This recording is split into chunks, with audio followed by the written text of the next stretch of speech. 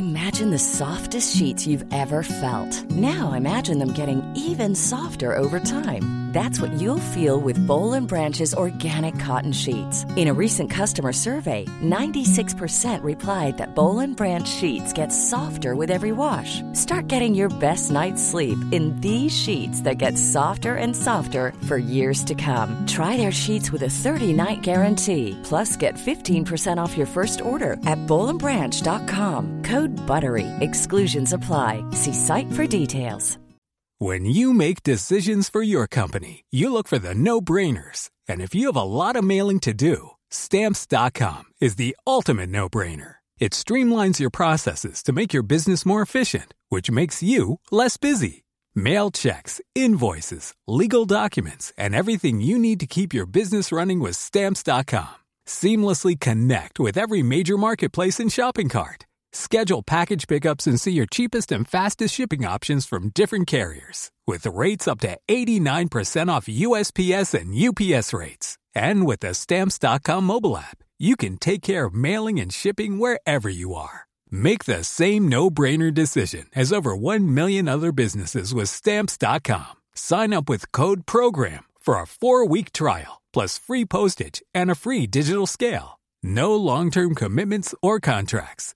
That's Stamps.com. Code PROGRAM. Hello, everybody. Welcome to Dan Snow's History Hit. I've got an interesting podcast for you today. I think in years to come, when people look back on this period of human history, they will look at a globally hegemonic power, the United States of America. A power that's put the robot on Mars, a country with the largest and most productive economy in the history of mankind, a country capable of wielding military force an order of magnitude greater than any previous imperial power the world's ever known, an arsenal of nuclear warheads directly controlled by one individual that can end life on Earth as we know it. And people in a few years' time will look back and they will wonder how it came to be that supreme executive power in this country was given to Donald J. Trump. Whatever your views on Donald Trump, you'll admit that he is unorthodox. He's breaking every rule and norm that has bound previous presidents. And if nothing else, his method of communication using social media is extraordinary, unprecedented. So, on the podcast today, I've got 2 Pulitzer Prize-winning journalists. I've got Phil Rucker and Carol Leonnig, both Pulitzer Prize winners, both at the Washington Post. They've written a new book. There are more revelations about what's been going on inside the Trump White House. This is recent history, everybody, but it's so fascinating. And I want to ask them about their revelations, but I also wanted to ask them, for all of you history geeks out there, how can we trust what they're writing? There's a great tradition in US journalism of using unnamed sources. This provides historians with a problem because we like citations, we like to know where things come from. So we had a bit of chat about that as well. So please enjoy this podcast. Don't forget, you can go to historyhit.tv, the digital history channel. It's like Netflix for history. You pay a small subscription and you get Netflix for history, for true history fans. We're building it. It's getting better all the time. It's really, really exciting. So please join us. If you use the code POD6, exclusive to listeners of this podcast, POD6, POD6, POD6, you get 6 weeks for free. Check it out. If you don't like it, don't subscribe. But we'd love you to come and check it out. So have a listen to the podcast, then please head over to historyhit.tv and sign up. It's really exciting what we've got going on there. Thank you for all your support. I feel the hand of history upon our shoulders. All this tradition of ours, our school history, our songs, this part of the history of our country, all were gone and finished and liquidated. One child, one teacher, one book, and one pen can change the world. Guys, thank you so much for coming on the podcast. I'm sure you're incredibly busy, both with the book, but also your day job. How are things in DC at the moment? Dan, they're pretty hectic. The president's impeachment trial is getting going in the Senate, and that is consuming his attention as he's, trying to scramble to survive here. But we're in the throes of a real political moment and a historic moment in Washington. And volume 2 of your book is going to be perhaps even more explosive than volume 1, guys. There's a lot of interesting history being made today and in the next few weeks, but we are mostly focused on the book we just finished. Could you both just talk to me a little bit about what it has been like being senior experienced reporters in Washington during the Trump presidency? We hear a lot about norms, about things being different. How different are they, do you think, in your experience from previous presidential administrations?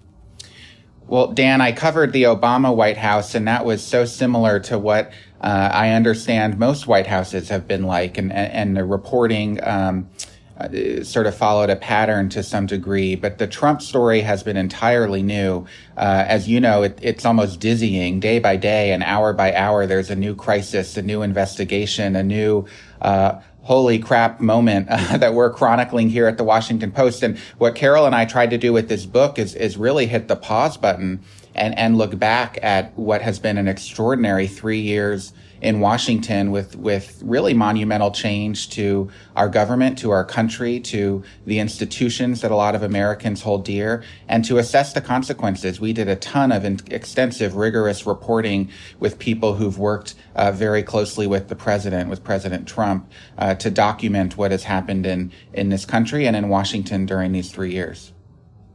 Yeah, Carol, can I ask you, because in the US there's this extraordinary tradition of this, wonderful political journalism, and we recognise it. And I'm such a fan of books like The Game Changer from the detailing the Obama that rise to power.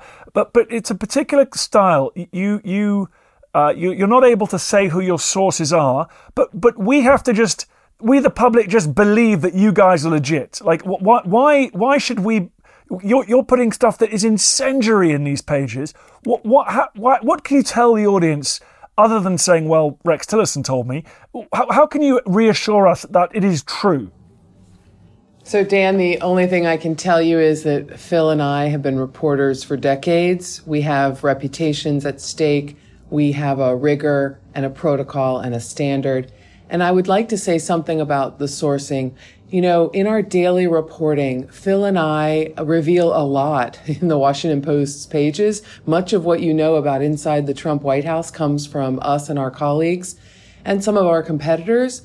But in the book, we had sources who were very reluctant to talk at the time that these events were unfolding. One reason was they saw the president belittling, berating, and basically harassing people who questioned his intelligence or his decision-making. And then we had people who, honestly, as patriots, felt strongly that you don't criticize a sitting president.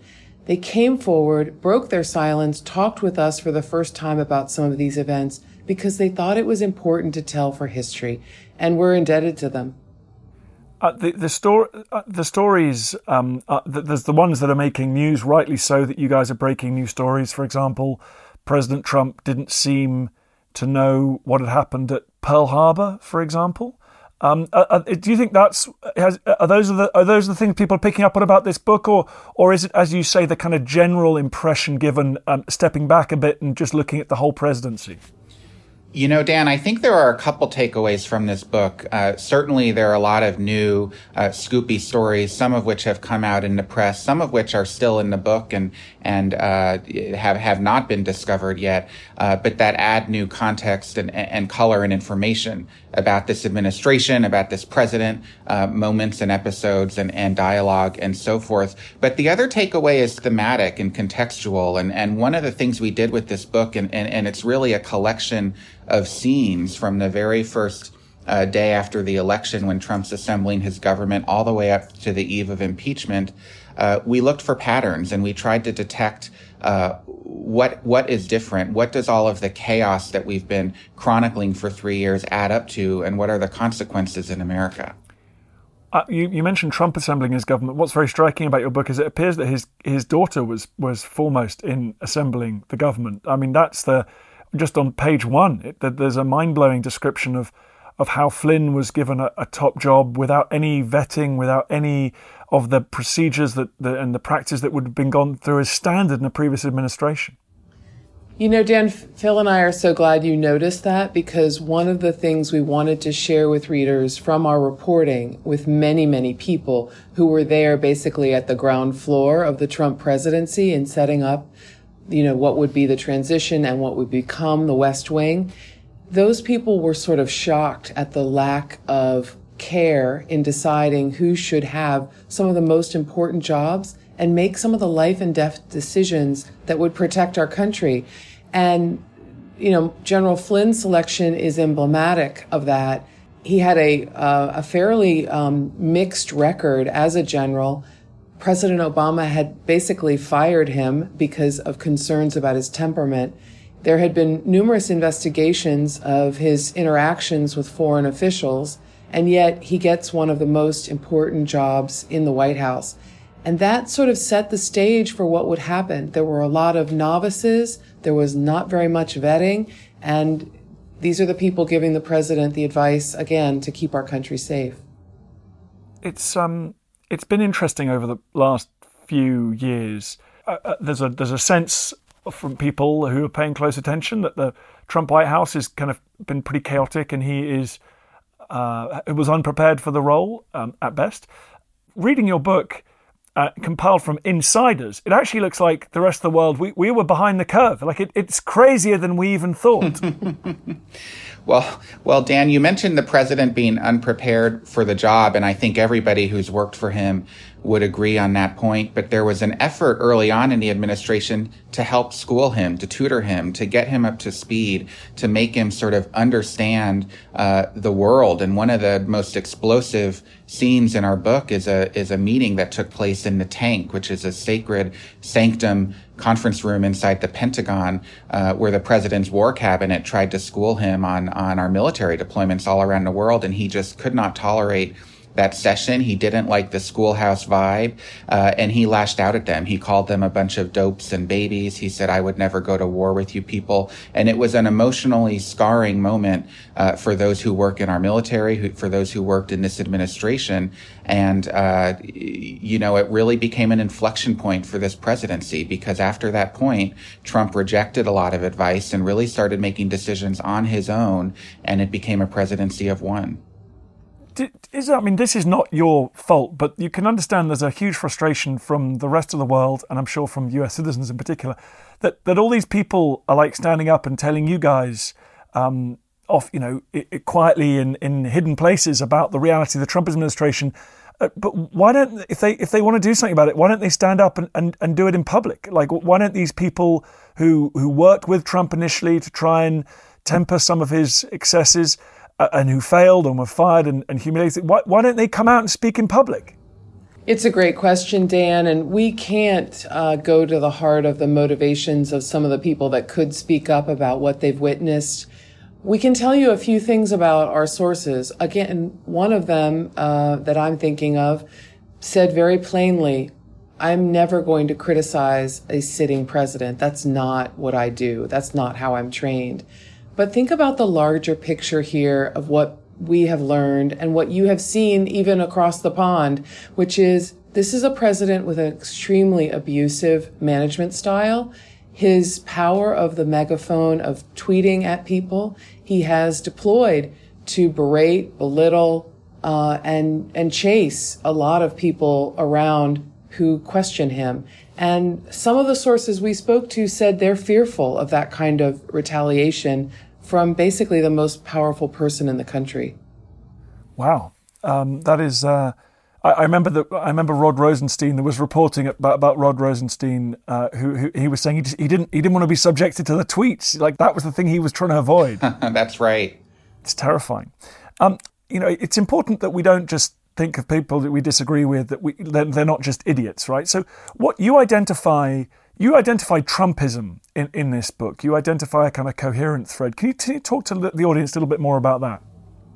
Yeah. So, Dan, there are a couple ways you can think about Trumpism. The first would be the sort of ideological strain and the power of this populist movement that he created in 2016. He cast himself as the champion for working class people, and he made it all in his own self-image. We opened the book actually on the floor of the Republican National Convention when Trump, the celebrity mogul, the real estate guy, becomes the most unlikely presidential nominee for a major party, but he declares, "I alone can fix it." He was so focused on his own self-image, on his own personal brand, and he built an entire political movement around that, and that has propelled him through all of these crises, through the Mueller investigation, and made him a really potent threat to become reelected this fall in November, perhaps.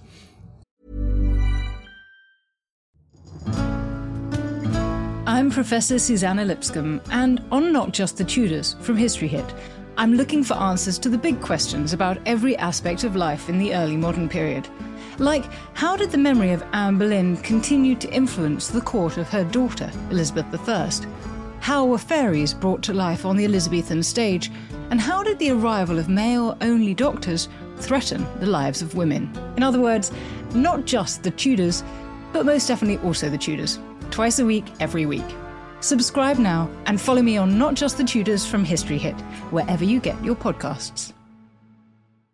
Planning for your next trip? Elevate your travel style with Quince. Quince has all the jet-setting essentials you'll want for your next getaway, like European linen, premium luggage options, buttery soft Italian leather bags, and so much more. And it's all priced at 50 to 80% less than similar brands. Plus, Quince only works with factories that use safe and ethical manufacturing practices. Pack your bags with high-quality essentials you'll be wearing for vacations to come with Quince. Go to quince.com/trip for free shipping and 365-day returns.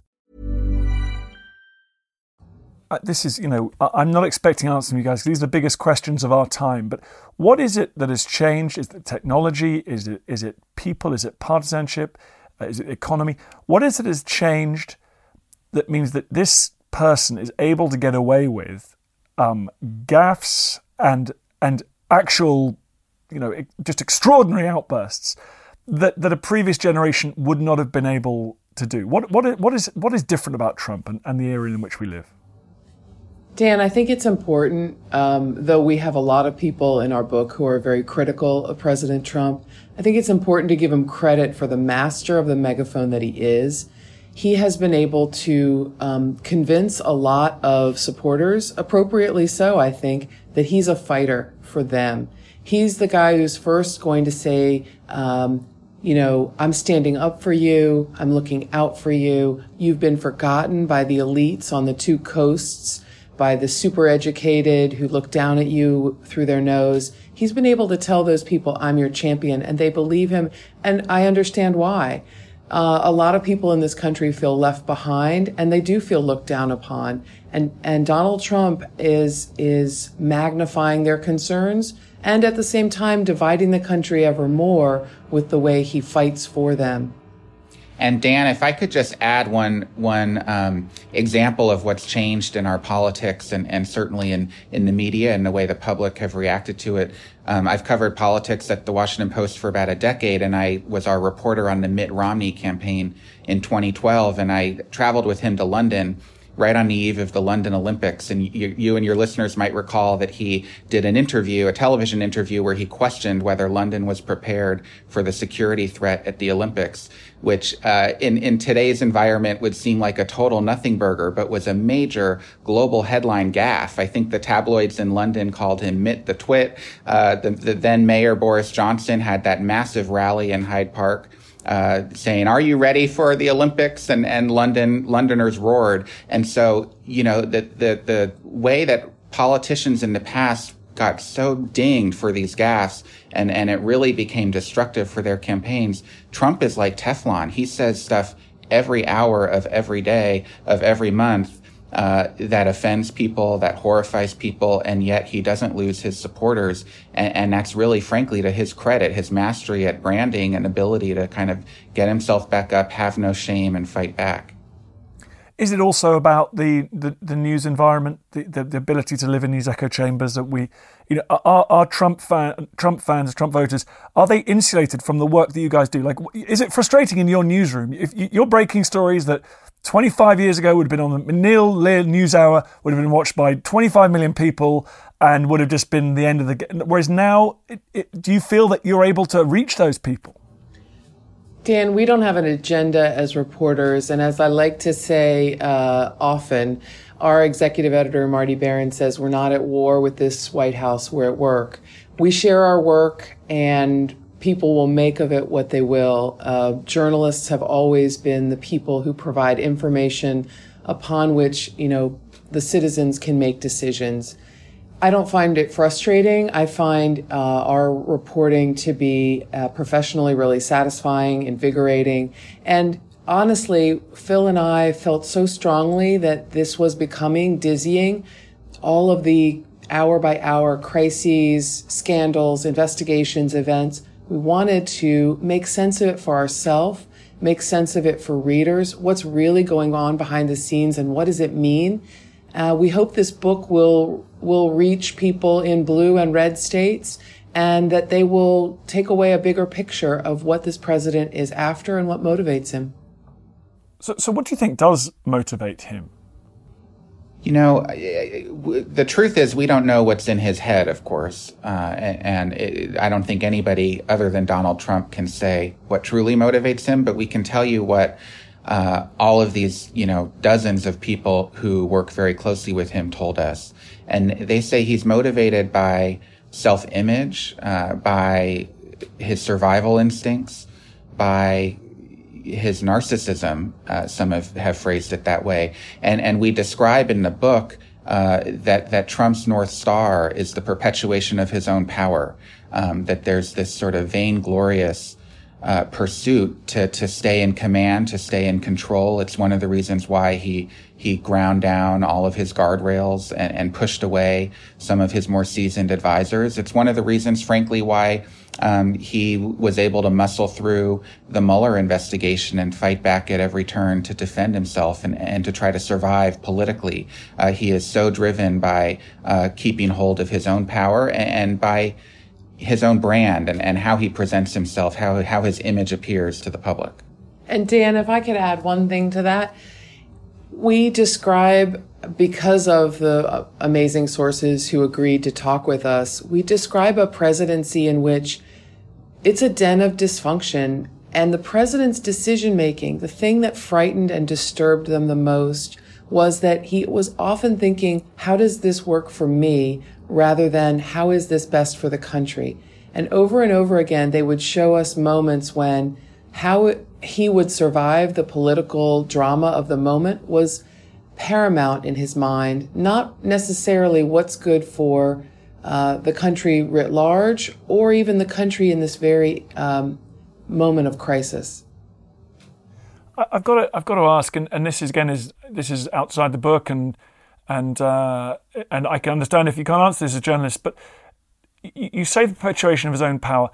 This is a man who, as you point out in the book, has actually, we forget, he has refused to accept the vote count in the 2016 election. Right? He has never accepted that he was actually defeated in the popular vote. Right? He said there were illegal votes.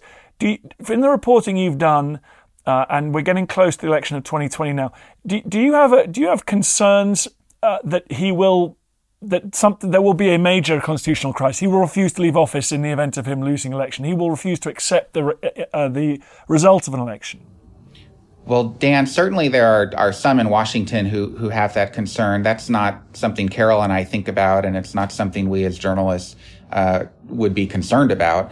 I can tell you back during the 2016 campaign, Trump in his rhetoric on the campaign trail in those closing days seemed to be laying the groundwork for contesting the election results were he to lose to Hillary Clinton. He, of course, ended up winning, but there was a very real fear within the Democratic Party in 2016 that if he fell short in the Electoral College total, that he would refuse to concede and that there could be a crisis. And I expect that there will be some of that conversation again as we get closer to November of 2020. But, that's really not something Carol and I have any expertise to be able to predict or feel any advocacy or concern over.